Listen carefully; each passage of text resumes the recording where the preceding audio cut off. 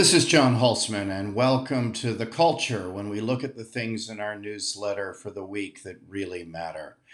And today we're going to look at the last part of our trip through 60s albums you must listen to before you die.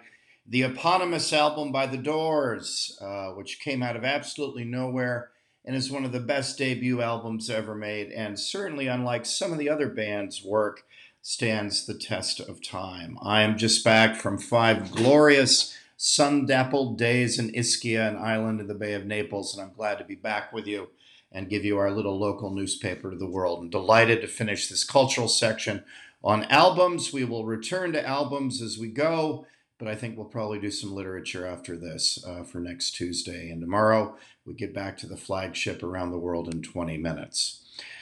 Following the saga of Forever Changes came Jim Morrison and the Doors, Arthur Lee's stablemates at Elektra Records, who were perhaps the fitting and illogical conclusion to the California band's experiments with freedoms in the 1960s. For despite eye-catching theatrics and a genuinely enigmatic frontman, the Doors never really recaptured the magic of their first self-titled album. Again, one of the best debut albums of all time.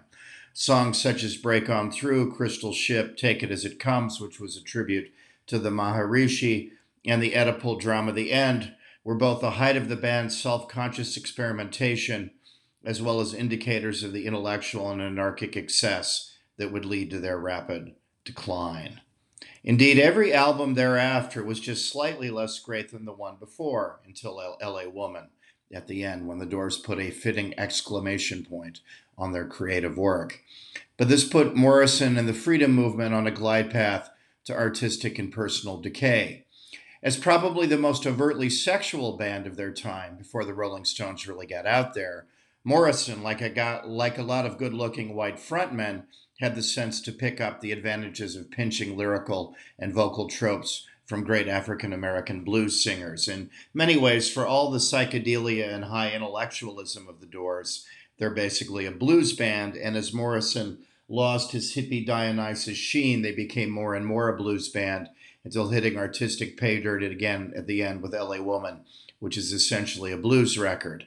What Morrison added to the standard mix, beyond his undeniable charisma, was the exciting hint that somehow there was something philosophically and cosmically significant about trying to get a girl out of her clothes. And of course, for all his reading of the French structuralists and European existentialists, there wasn't. Morrison was good at railing at the weaknesses of late 60s American culture. Like most of the hippie movement, he was far less adept at putting something in its place.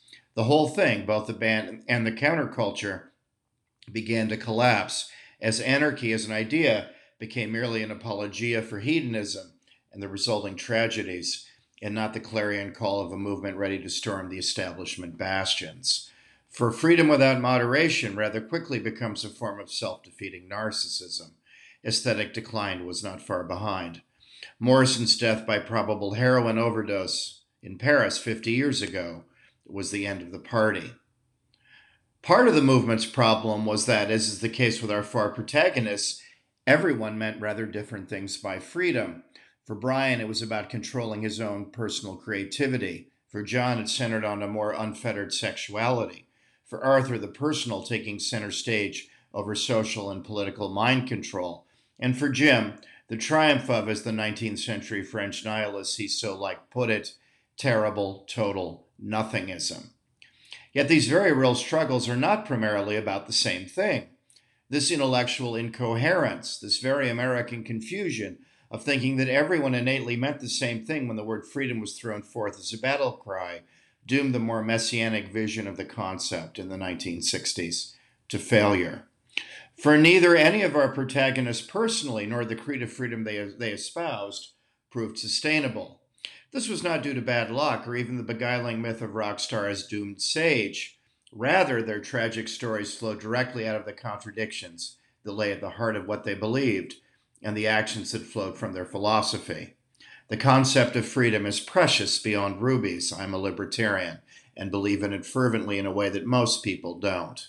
It can be used, as in the case of each of the 4, to create masterpieces. But to pretend that it has no cost or that other values like moderation, prudence, inner peace, and security are not sacrificed along the way is to be hopelessly naive. For Brian, freedom brought unbearable pressures that led to drug induced psychosis. For John, it led to the collective destruction of his band, his marriage, his family, and ultimately himself. For Arthur, it led to an agonizing drug fueled decline. And for Jim, it led to his death. The ancients understood this dynamic very well, adhering to the view that all attributes are Janus faced, having creative and destructive properties. They felt that any value believed in to the exclusion of all others quickly becomes a faux religion, a god whose powers will turn on its worshippers, resulting in madness and death once moderation is lost. But if the 60s did not produce the greatest generation in American history, nor did the baby boomers questing after some purer form of freedom lead to the decline and fall of Western civilization either.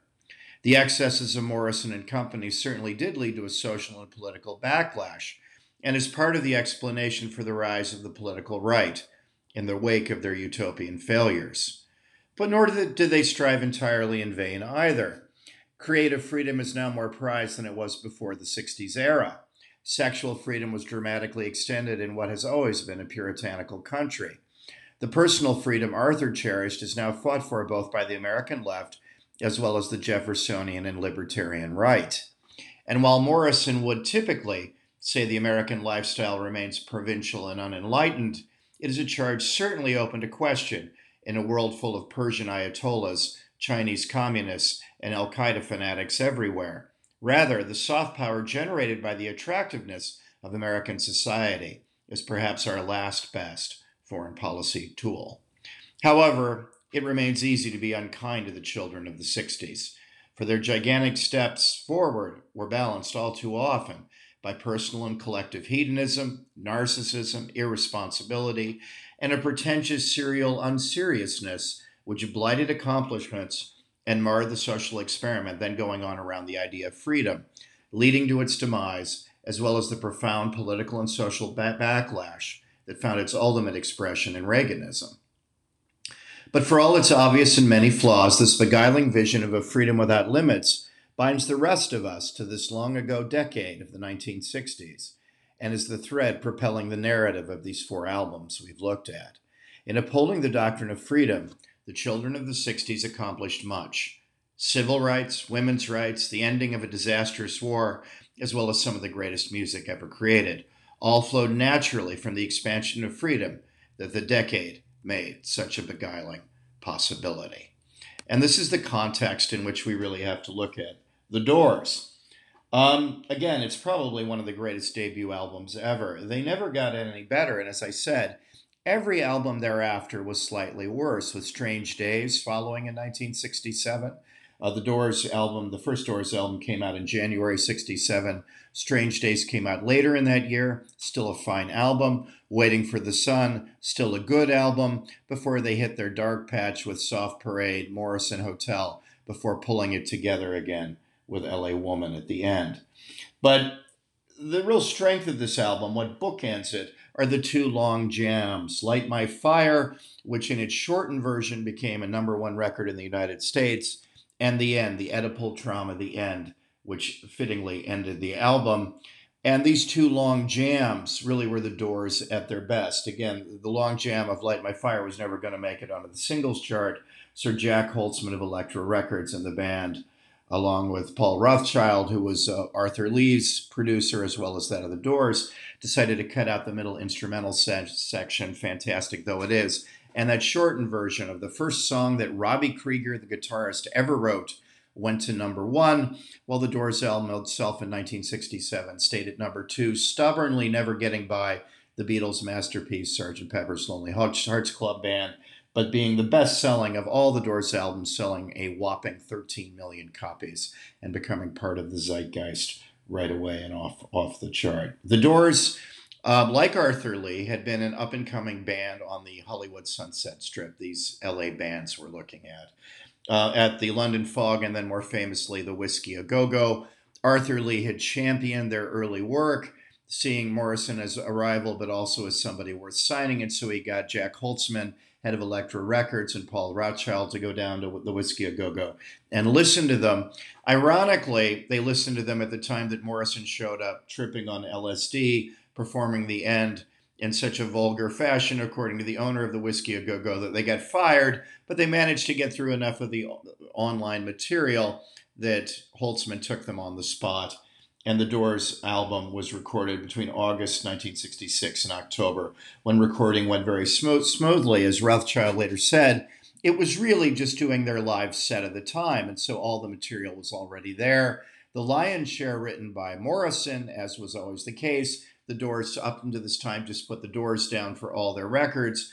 But Robbie Krieger, ironically, was to write the band's greatest selling hit, Light My Fire, inspired by Morrison, as he said, to write about snakes and shamans and stuff, as he somewhat amusingly put it.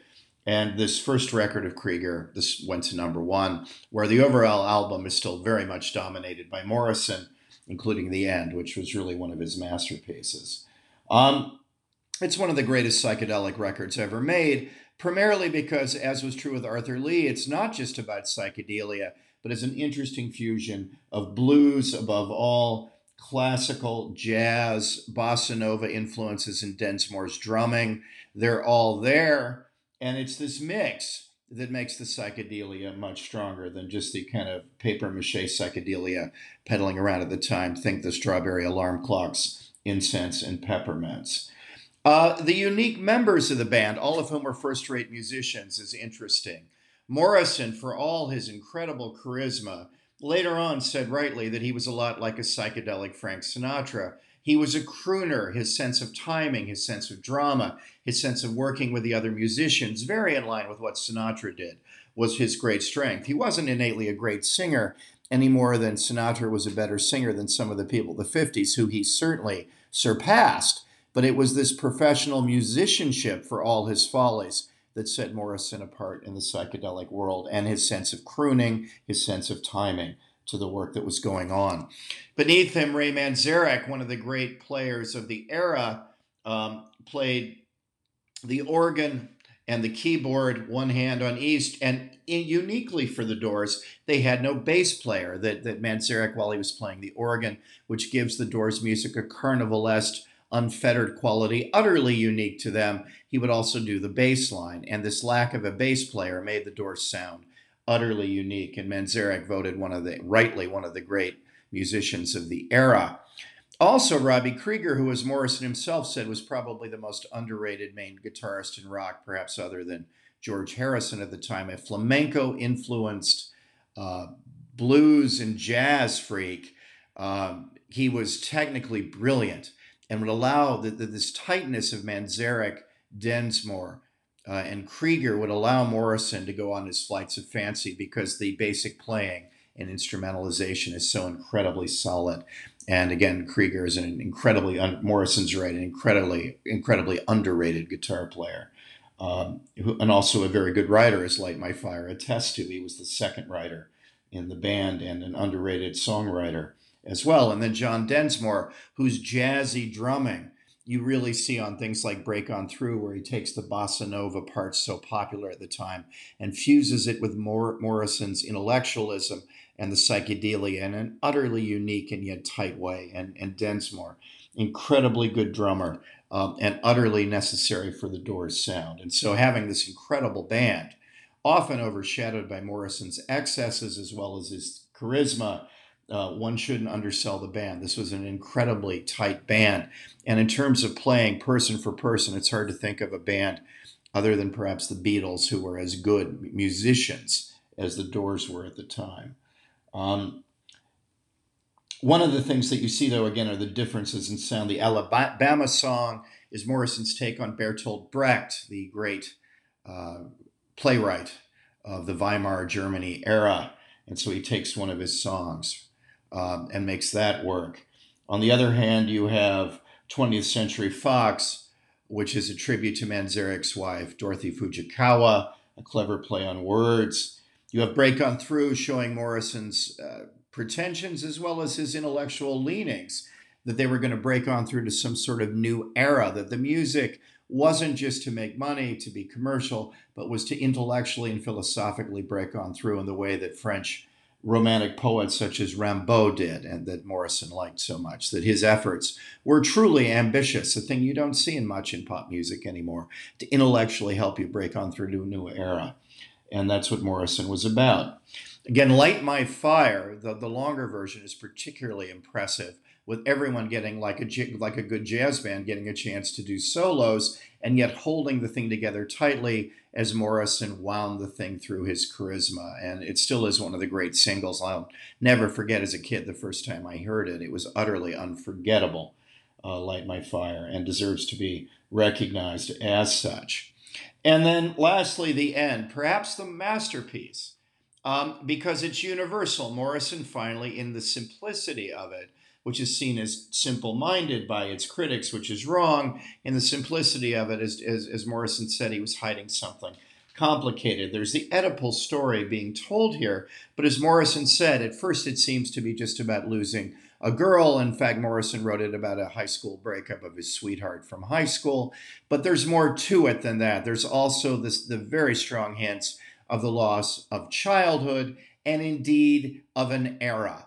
There's a reason that Morrison's friend, Francis Ford Coppola, who he knew from UCLA Film School, where Morrison and Manzarek met. Morrison was a failing film student, Manzarek a more successful one, and they knew Coppola, and when it came time for him to make his masterpiece Apocalypse Now at the beginning, he chose the end of his friend Morrison to describe the entire Vietnam era. Morrison so encapsulates and universalizes losing a girl to be losing your childhood, to be losing your soul in Vietnam. And that works perfectly. There is beneath the simplicity in Morrison here a decided universality.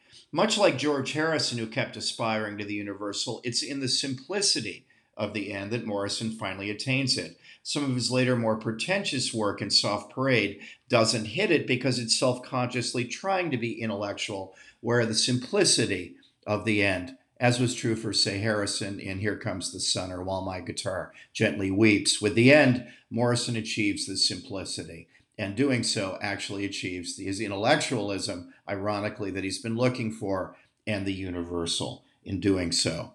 This is one of the great debut albums ever made, one of the most creative and ambitious records ever made, and before the excesses of the Doors rather quickly got to both Morrison and the band, you're going to see one of the best bands ever at the height of their creative powers. And what a way to go out, but giving you albums you must listen to before you die. The eponymous record, The Doors, from January 1967, one of the greatest records ever made. And a good way to end our troll through Freedom, the 1960s, and LA bands you really ought to listen to.